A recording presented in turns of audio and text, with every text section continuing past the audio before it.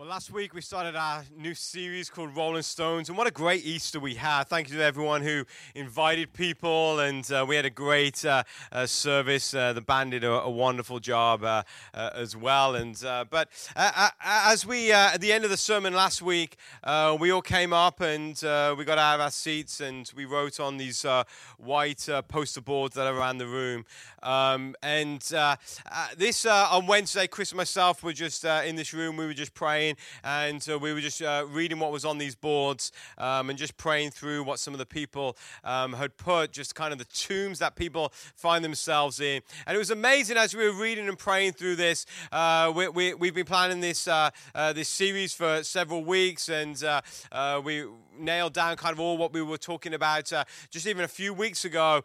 But it's amazing what we were going to talk about throughout this series. Many of you, or many of the people who were here last week, wrote down on these boards just some of the things that we're going to talk about, which showed us that this is something that God wants you to hear. And some of you are going through some things in your life that God has got a word for you. And God wants to get you out of those tombs that you find yourself in. So what we're going to talk about today is something that I wanted specifically to speak on during this series, and been thinking for several weeks just how to even approach this topic, because this topic is so sensitive to so many people. And so as we talk about this today, maybe you're going through what we're going to talk about, or you know somebody who's going through what we're going to talk about. I want you to hear my heart today, and really hear what the Word of God has to say about it. Because today we're going to talk about the tomb of depression. The tomb of depression. About 5 years ago this summer, we took a missions trip to Nicaragua, and we took a team out there, and we volunteered at a kids camp out there. On the last day, when we were about to come home, we heard two big news stories of the day. The first one, there was a rise of a new terrorist group we'd never heard before that were more militant than Al-Qaeda, and that was a terrorist group called ISIS. We were like, who is ISIS? And now that sounds crazy 5 years later, right? But the other big news of the day was the fact that Robin Williams had taken his own life, and we were shocked, and we were couldn't believe it. And I remember hearing the news, how could somebody who was so funny and bring so much joy to people's life, how could he take his life? How could he be in a place where he just didn't want to live anymore? Well, the weeks following that, we heard that he suffered from some mental illnesses and some different things that had caused him to have this almost cloud of depression over him. But it was about 5 years ago when this happened, and it kind of opened the door to people talking about mental illness, and more specifically, depression. And it's even come into the Christian circles where people are talking about their depression and all this. And some of the stories that you hear are just the same stories of anyone who has dealt with depression. You understand where that person is coming from. But I've also heard of stories, and several over this last year, of pastors of churches, leaders of churches who have taken their own lives because they've dealt with depression and they could not defeat their depression in their own life. There was one story that specifically broke my heart, was of a young pastor out in California who had taken over the pastorate from his father, and his church was growing and it was exploding with growth. There were so many people coming in. They were opening new campuses here and there, and he had suffered with depression, and he had taken a sabbatical to try to combat it. He had been back off sabbatical for 2 weeks, and one Saturday night he decided to take his life. He had a young family, just young kids. And it makes me wonder, what is it that is going on in that person's mind that makes them think that life is so hopeless that I can't continue anymore? And so you hear so much of it, and in life and in society, you hear a lot of statistics about depression. And I've got a little picture that I want to put up on the screens for you. And these are just, if you can see, it's just the different types of depression that people can have. And actually, medical depression, where someone has like a chemical imbalance that is causing them to actually depress, is actually a very low percentage of people who actually go through depression. We've just come out of winter, even though it's still raining right now. Many people, they suffer from seasonal SAD syndrome. Anyone suffer from seasonal SAD syndrome, you think, today? I know I get really down in the winter. Like with October, November time, suddenly it's like, what happened to the sun? I need the sun. But one of the most alarming statistics for me is for women who suffer postpartum depression. And it says, and if you look at the statistics there, it says 10 to 15% of women develop this depression. 10 to 15, and that's major depression. And there's even more who will get some sort of depression through their life. And there's lots of different types of ways that people can be depressed or be down. And in the world that we live in today, especially in this culture we live in the United States, there is a good chance that during your life you will have a moment or a season where you feel that you are a little depressed. Whether it's because of a life event, whether it's because of something that you have eaten or something you have digested, a medicine you have taken that has made you feel a little like that, or it's just the anxieties of what's going on in life, there is a good chance that you will go through a moment where, or a season where you will feel depressed. But the reality of depression is this: depression is real and it affects so many people. If you have ever experienced depression, you know that depression is paralyzing. It freezes you. It's impossible just to snap out of depression. And people who don't suffer from depression, they don't understand that when someone is depressed, you can't just snap out of it. I've heard people say, well, just snap out of it. Think positive thoughts, think on good things. Think of count your blessings that you've had. Snap out of it. You can't do that when you're going through depression. The other thing that people try to do is they try to cheer you up when you go through depression as well.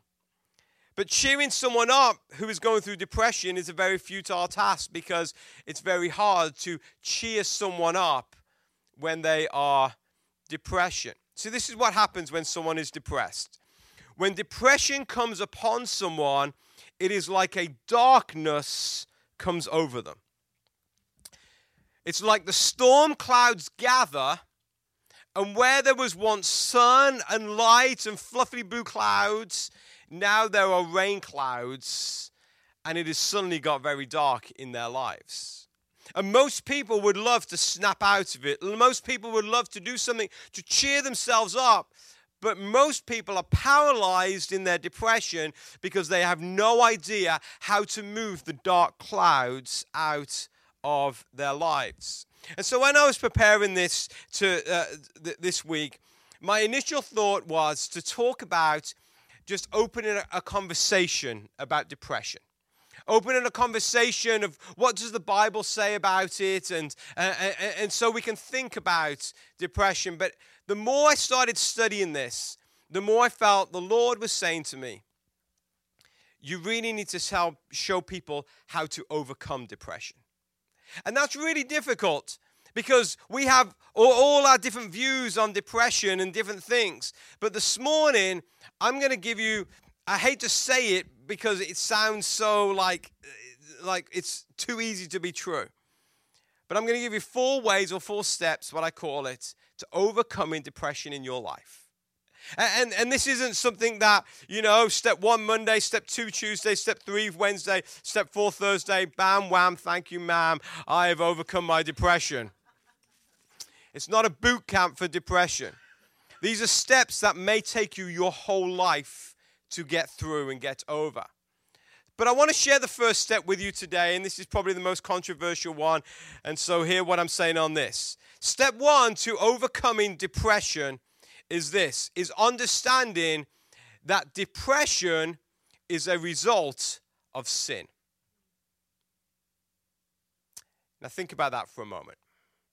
Depression is a result of sin. Now I did not say this, because we read between the lines. I did not say that depression is a result of your sin.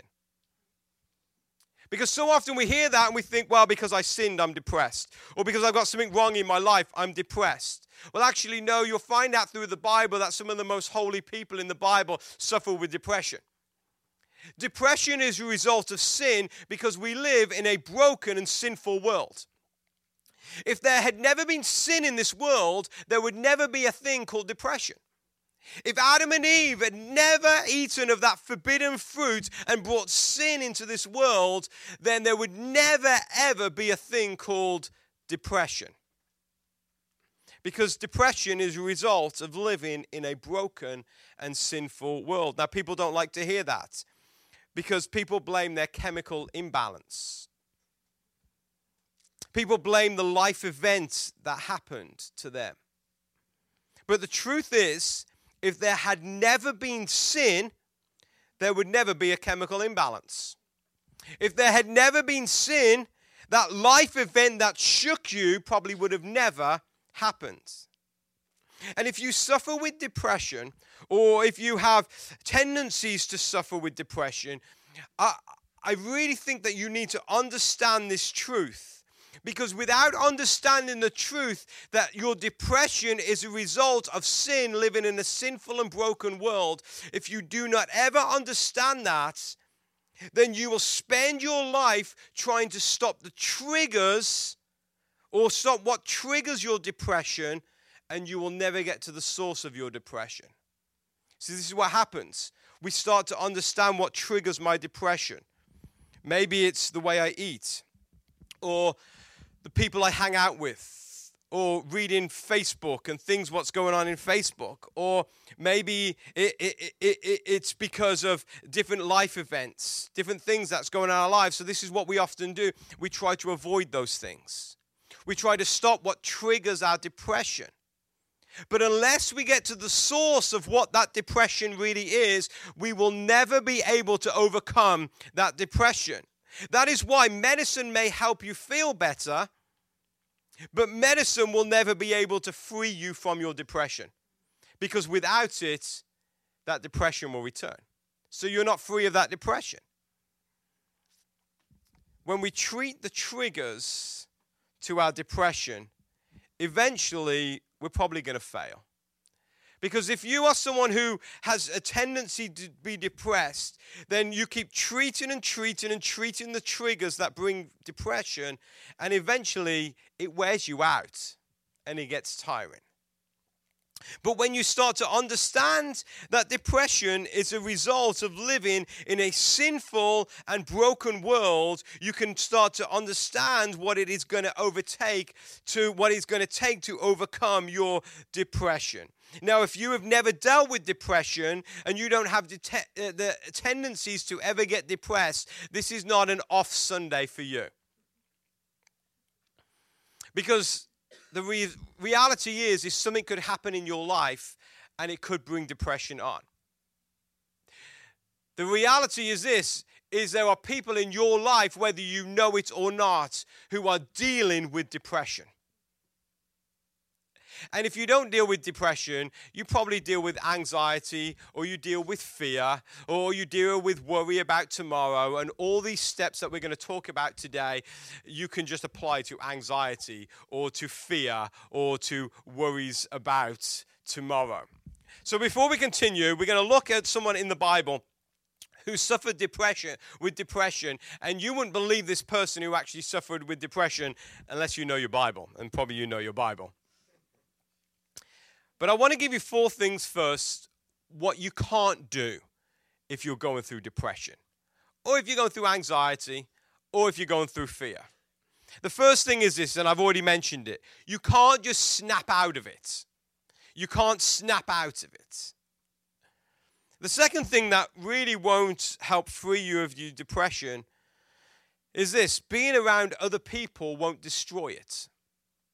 We often think that someone who is depressed, that they lock themselves up on their own, but if we could just get them together with other people, if we could just get them with their friends, then they won't be depressed. But the reality is, being around other people won't destroy your depression, it may make you feel better for a couple of minutes, but it won't destroy your depression. The third thing is this: sleeping it off is a bad idea.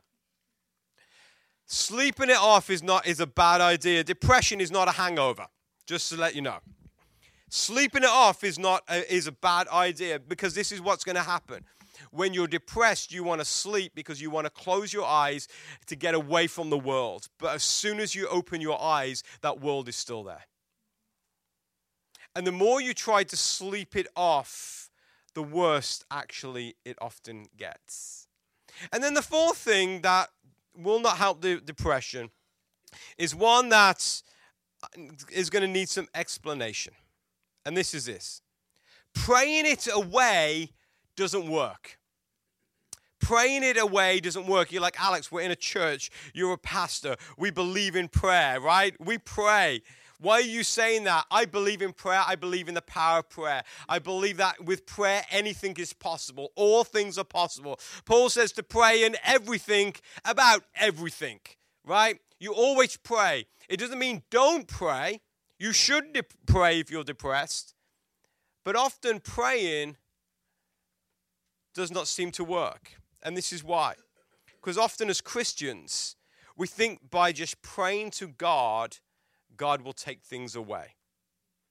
But I found that very often, God does not always take things away in our life. And this is why. Because God is not in the business of medicating people. God is not in the business of medicating people. Let me explain to you. Often you're in pain, right? You got a headache. You have some, the older you get, the more your joints start to ache, right? So what do? Let me take a painkiller. Let me take a ibuprofen or a Aleve or, a Tylenol just to take the pain away. We medicate it so that the pain won't there. The pain's still there. It's just we want the pain to go. And so often when we pray, we are asking God to medicate us. We want the pain to go. We just want it to disappear. Just take it away, God. So we pray to God like God is medicating us. But this is the deal. God is not in the business of medicating us. God sent his son, Jesus, to give his life to transform us. See, God isn't about taking your pain away. God is about transforming your whole life so you see a new life and a new day where there is no more pain and no more suffering. Just praying about it is not the answer. The answer is found in knowing solid theology and letting that theology through the life of Christ renew and change you. So let's see what happened to one person in the Bible. His name is Elijah. Elijah, one of the greatest prophets who ever lived. In fact, many people believe in the book of Revelation, where before Jesus returns, two prophets are going to come into Israel, and they're going to breathe fire down from heaven. Many people speculate that they will be Moses and Elijah. I don't know. Remember when Jesus was on the Mount of Transfiguration and Peter and James and John were there, suddenly their mouths were open. It's Elijah came and met with Jesus. I don't know what that was all about. It's kind of mystical and a little strange, but this is Elijah. So in 1 Kings 19, I'm going to read verse 1 to 9 first, and let's see what it says. It says, when Ahab got home, he told Jezebel everything Elijah had done, including the way he had killed all the prophets of Baal. So Jezebel sent this message to Elijah: may the gods strike me and even kill me if by this time tomorrow I have not killed you just as you did to them. So let me give you some background just very quickly. Elijah lived in a time when there was a king called Ahab, who was an evil king, and he had an even more evil wife called Jezebel. Do we have anyone called Jezebel in the house today? No. Jezebel was evil. She promoted the worship of a false god called Baal, B-A-A-L. She had appointed many prophets and many priests to become prophets and priests of this false god called Baal. In fact, they were turning the whole nation of Israel away from Baal. But Elijah was like, no. Jehovah God, the God of Abraham, the God of Isaac, and the God of Jacob is the one true God. I'm going to stand against you. And it came to a head on a mountaintop called Mount Carmel, where suddenly Elijah challenged the prophets of Baal to pray to their God, set up a sacrifice, pray to their God that their God would come and consume the sacrifice. So the prophets of Baal spent all day playing music, conforming their body, praying, chanting, doing whatever they did, doing a rain dance, whatever they did in order to breathe fire down and burn up the sacrifice. But we all know what happened. It's a false god. They were praying to no one. Nothing happened. Then Elijah steps up and Elijah says, hey, bring me some water. And he throws water all over the sacrifice. So there's like a little stream, a little moat going around the sacrifice. The sacrifice is soaking wet. And Elijah calls to God for fire to come down. Immediately fire comes down, burns the sacrifice, shows that the God of Abraham, Isaac, and Jacob is the one true God. And then Elijah has the 300 prophets killed. Maybe that was a little over the top. I'm not sure. But that's what he did. Wonderful victory, showing that God is real. And so Jezebel comes and says, because you did that to my guys, I'm going to try to make sure that your life is taken. So let's continue reading. It says this in verse 3. It says, Elijah was afraid and fled for his life. He went to Beersheba, a town in Judah, and left his servant there. Let me just stop there for a moment. We're going to see in a moment that Elijah is depressed. Isn't it funny that when people are depressed, they run to a town called Beer, right? Just saying. Don't know what that's all about. Then in verse 4 it says, then he went on alone into the wilderness, traveling all day. He sat under a solitary broom tree, which was this big tree that had leaves that came down that gave you great shelter. It says, and he prayed that he might die. Aren't you glad God doesn't answer all your prayers, right? Because sometimes we pray prayers we don't really mean. He says this, I have had enough, Lord. He said, take my life, for I am no better than my ancestors who have already died. Then he lay down and slept under the broom tree. As he was sleeping, an angel touched him and told him, get up and eat. He looked around, and there beside his head was some baked bread on hot stones and a jar of water. So he ate and drank and lay down again. Then the angel of the Lord came again, touched him, and said, get up and eat some more, or the journey ahead will be too much for you. So he got up and ate and drank the food that was given to him, so it would give him enough strength to travel 40 days and 40 nights to Mount Sinai, the mountain of God. So here we got Elijah. Elijah is depressed. And he's depressed, I think, for this one reason. He's depressed because he has done all he can to convince the people of Israel that God is real. He has been the one that has stood firm and said that God, the God of Abraham, the God of Isaac, the God of Jacob is the one true God. He has shown by fire from heaven that God is real. And not only that, but there had been a drought in the land for 7 years. And Elijah goes up to a mountain and prays for rain. And guess what? It starts to rain. God answers Elijah's prayer. And then God gives Elijah special strength to run faster than a chariot. Elijah has experienced life where God is in the midst, where the power of God is on show, but yet the people of God, the people of Israel still have not turned to God. And now his life is in danger. And this is what he says. God, I want to die. I want to die. Now it's funny because his prayer is very different from his action. Because if he really wanted to die, he could have just gone into the king's court and says, "Where's Jezebel? I'm here. Take my life." He ran away from someone who wanted to kill him, and then he prays to God, "I want to die." See, this is really what's going on. What's really going on is that Elijah wanted to live. But the black cloud of depression and anxiety that was hovering over him was too much to bear. And he wanted to leave that life that he was experiencing right now and get back into a place where suddenly he could see the sky. Elijah, the prophet of fire, now on his knees before God, saying, "God, I'm scared, I'm fearful, I want to die." Elijah should be celebrating. He's just seen the fire of God. He's seen rain come. He's run faster than a chariot. That's pretty fast. But instead, he's overcome by the darkness of depression.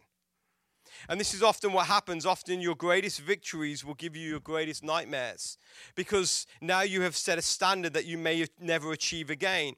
Let me tell you, today is the day that there are so many pastors throughout this country who will go home depressed. And this is why. Because last week, all these churches had record attendances.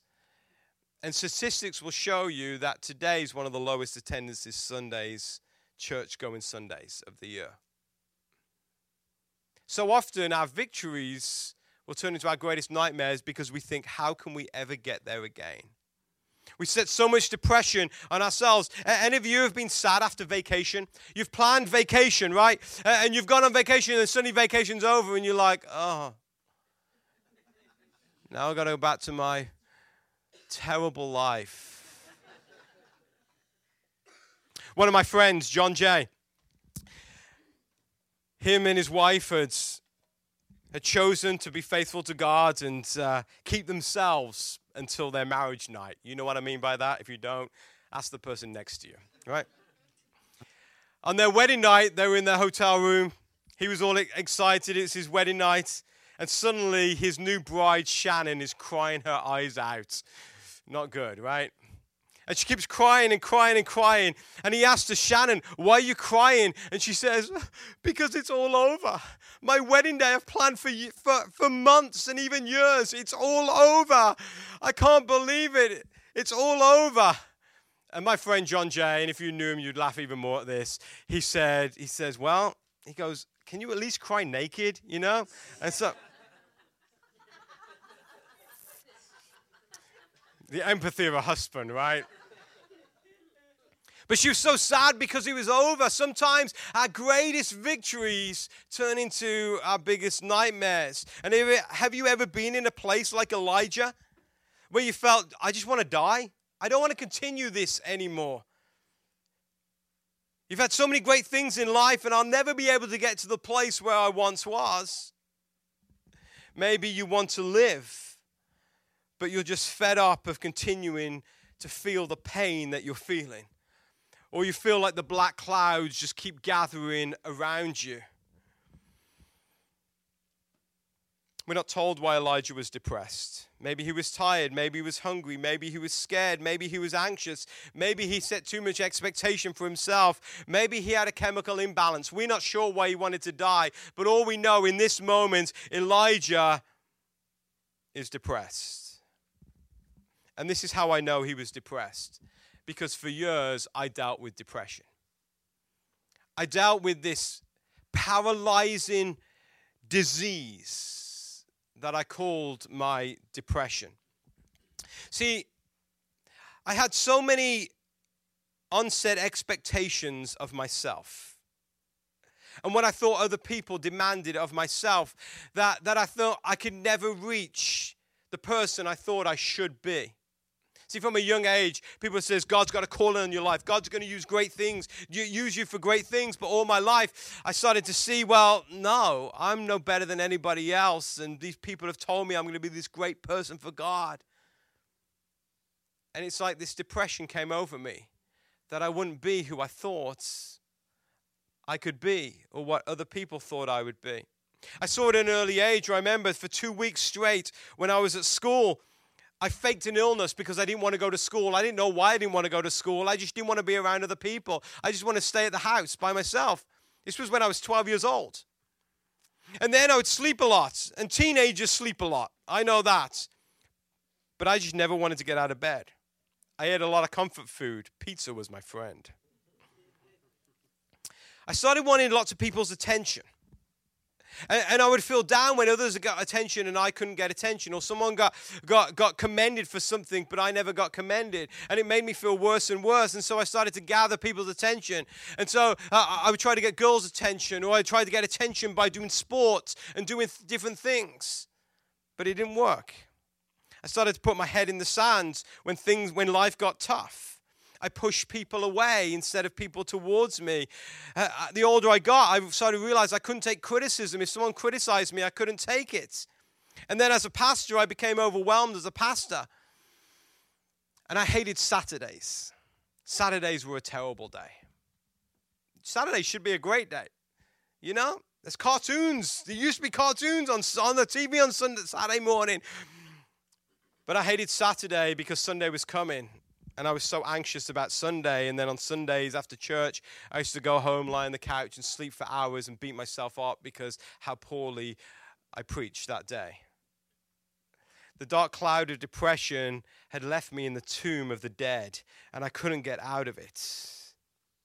And sometimes I would stand up here on a Sunday and smile and preach, but then I would go home and I would feel emotionless because of the darkness that was over me. And I suddenly started realizing that my depression was a result of sin, living in a sinful and broken world. But also, not just that.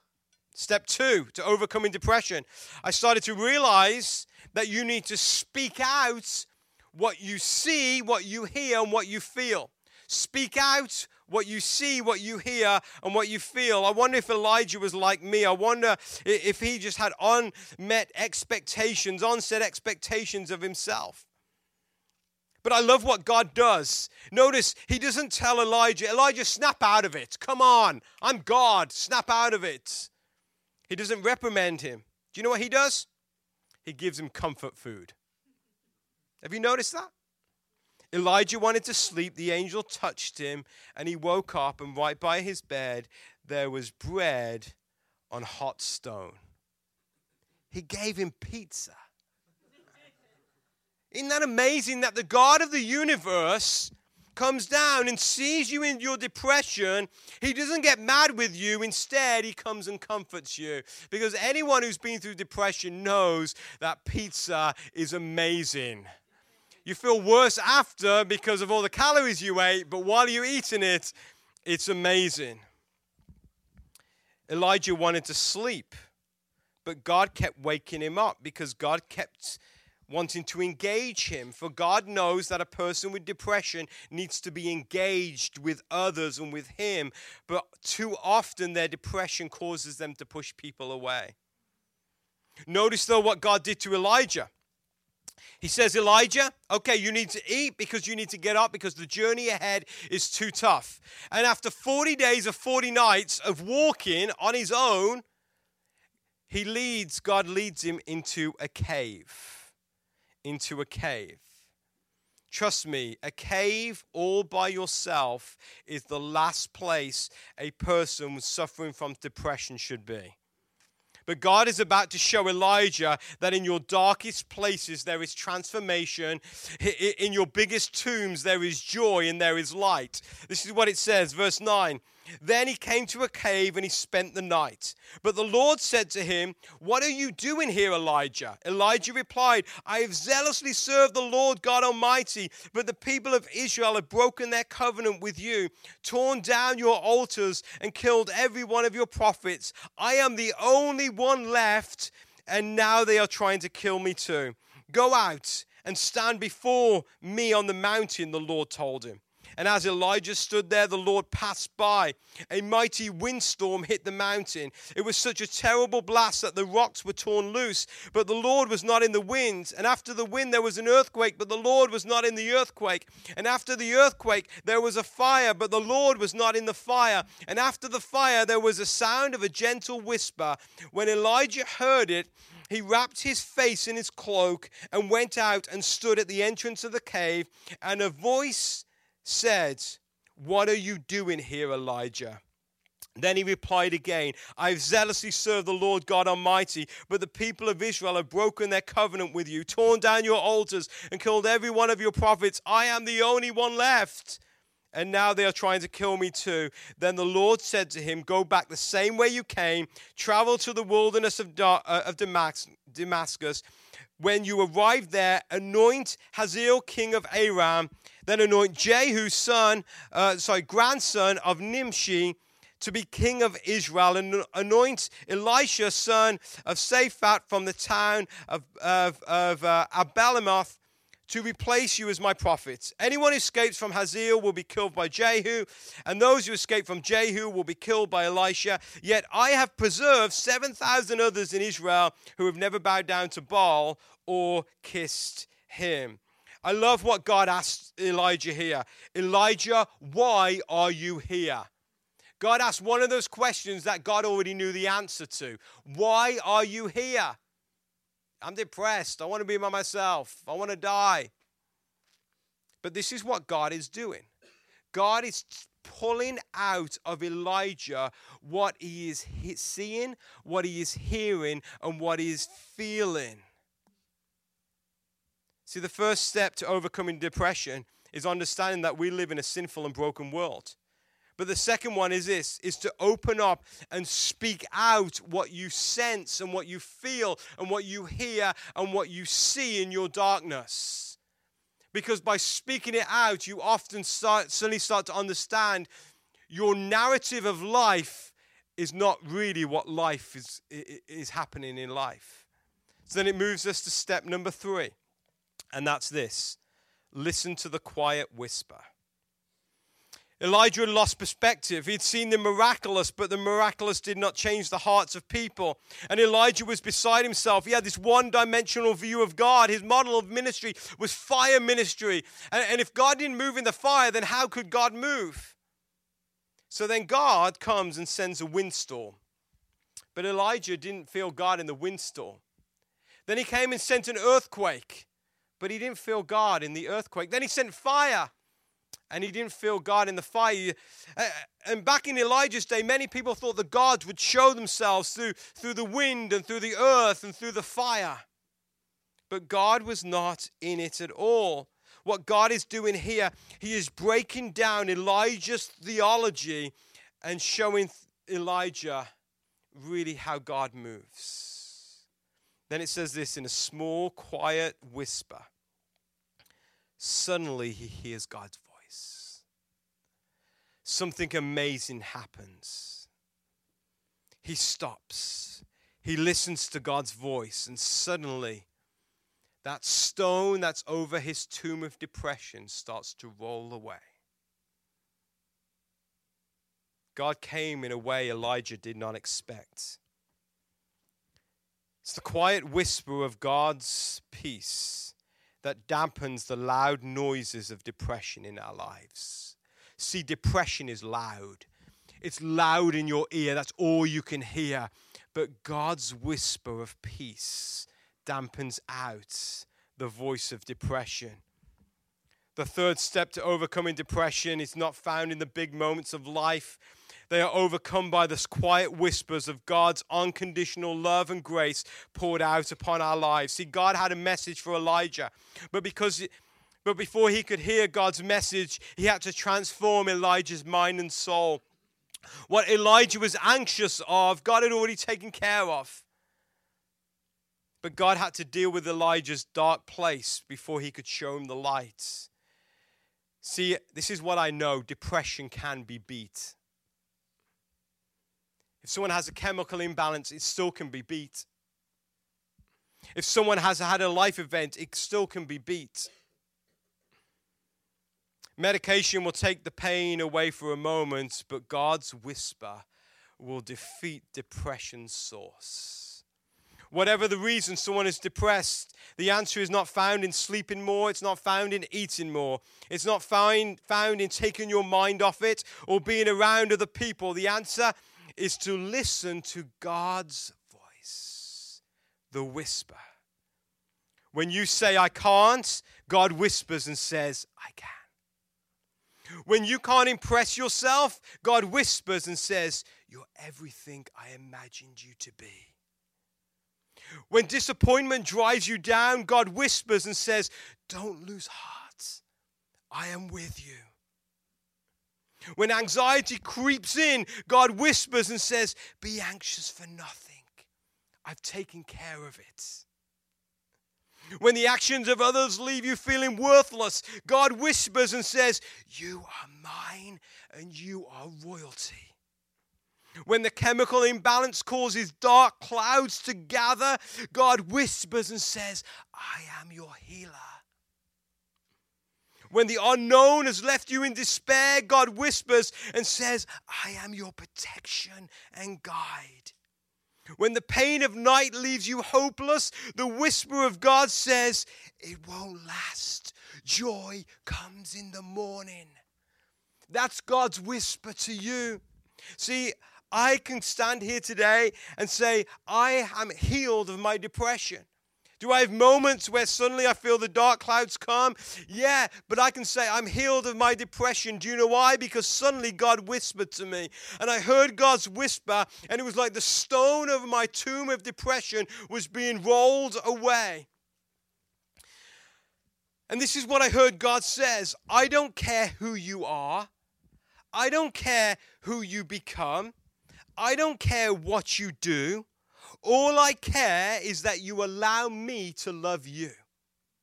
And I heard it as if God was shouting. It was then I stopped trying to make myself a somebody. I stopped trying to labor to grow a church. I stopped trying to be all things to all people. I stopped trying to appease people so everyone would like me. I started to realize I am God's child. And it was like the clouds disappeared. And this is step 4 of your identity. This is step 4 of overcoming depression. Find your identity in Christ and not what in this world will try to press onto you. I'm going to ask you to bow your heads in prayer. As you bow your heads in prayer, if you've been going through the Good and Beautiful Life group series, you've been trying to memorize a verse that's found in Colossians chapter 3. And I'm going to read this section of scripture to you.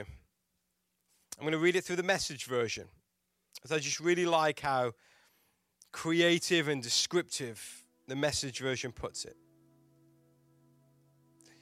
And as I read this, my prayer is that God will whisper to you as you start to find your identity in Christ and not in who you think you are, but in who God sees you as you are. And this is what it says.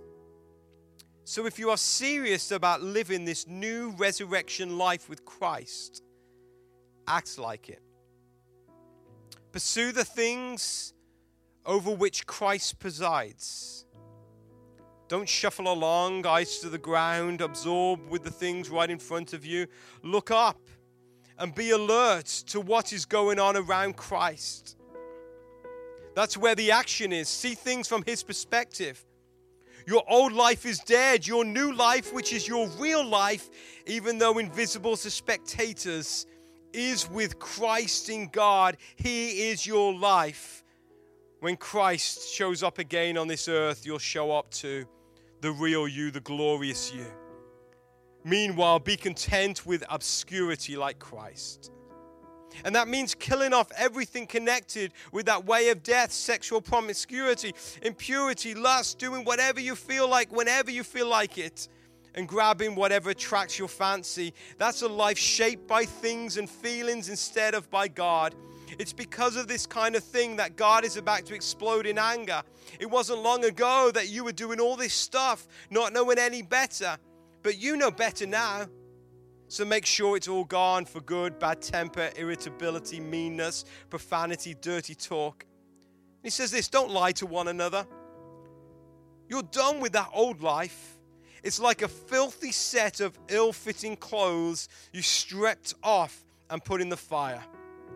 Now you're dressed in a new wardrobe. Every item of your new way of life is custom made by the Creator, with its label on it. All the old fashions are now obsolete. Words like Jewish, non-Jewish, religious, irreligious, insider, outsider, uncivilized, uncouth, slave and free mean nothing. From now on, everyone is defined by Christ. Everyone is included in Christ. So chosen by God for this new life of love, dress in a wardrobe God has picked out for you. Compassion, kindness, humility, quiet strength, discipline, even-tempered, content with second place, quick to forgive an offense. Forgive as quickly and completely as the Master forgave you. And regardless of what else you put on, wear love. It's your basic all-purpose garment. Never be without it. And let the peace of God keep you in tune with each other, in step with each other. None of this going off and doing your own thing. And cultivate thankfulness. Let the word of Christ, the message, have the run of the house. Give it plenty of room in your lives. Instruct and direct one another using good common sense. And sing your hearts out to God. Let every detail of your lives, words, actions, whatever, be done in the name of the Master Jesus, thanking God the Father every step of the way. And this morning, Father, we just thank you for your word. We thank you, Lord Jesus, that no matter what this life throws at us, no matter how we feel in this life, we know, Lord, that you are beside us, you are guiding us. And Lord, we thank you that you've rolled the stones away from our tombs.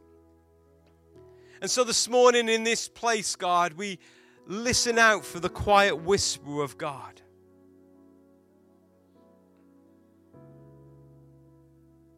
We don't listen to the narratives that this world is trying to tell us, but we're listening for your quiet whisper. Father, we take off our old life. And if there are people in this place today, Lord, who suffer with depression, Lord, I pray, Lord, that you will help them take off the black clouds of depression. And we put on new clothes, transformed clothes, knowing our identity is completely, fully in you. Not mattering what we become in this life or what others think of us. What we do, trying to impress people. Our identity is you. In our life events, Lord, that may have shocked us. Our identity is you. Even in a chemical imbalance, Lord, we know our healing is in you. So, Father, today we pray that you will help us to hear the small whisper of your voice. We ask in your name.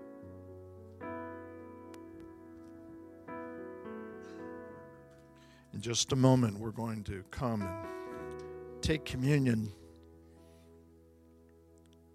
The Apostle Paul says that God showed his great love for us in this, that while we were sinners, Christ died for us.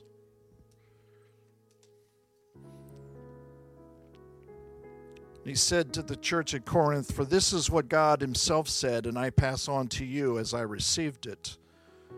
On the night when he was betrayed, the Lord took a loaf of bread, and when he had given thanks, he broke it, and he said, 'This is my body, which is given for you.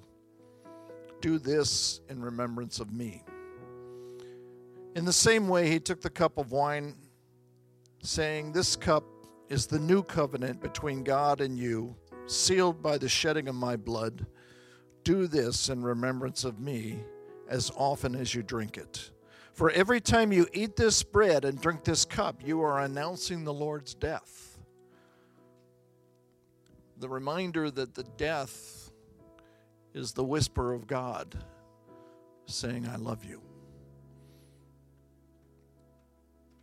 The whisper of God saying, I will go to any length to reconcile. The whisper of God saying, I will take upon you your infirmities. I will take them upon myself and take them to a cross that you might be healed.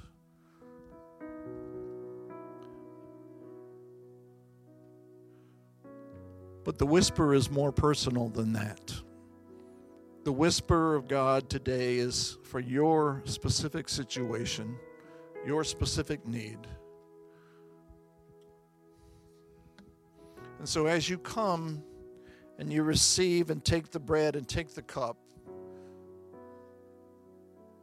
in the presence of that voice of love, listen as God speaks into your life. And then we'd like you to go to the board and once again write on that board what the voice of God is saying to you today. You might think, wow, that's pretty personal. Yes, it is. But God is a personal God, personally involved in bringing healing and completeness and wholeness to your life. That's why every time we take this cup, we remember the death that makes new life possible. God desires to speak new life into your circumstances today. Desires to bring resurrection by rolling away the stones and letting you come forth from the tomb. So as you feel led, there's a station at the front, there's a station at the back. There are 4 boards around the room. Take and eat. This is his body. Take and drink. This is his blood.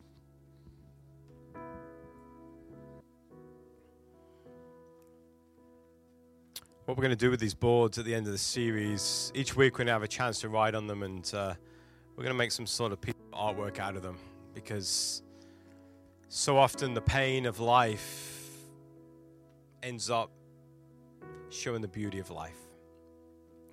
So as you go today, go knowing that we live in a broken, sinful world. But don't keep the feelings in for yourself. Speak out what you feel, what you hear, what you see. Because God wants to hear it. Listen to the gentle whispers of God. And understand your identity is in Christ and Christ alone, nothing else. And watch as the stones of life that sometimes entomb you start to get rolled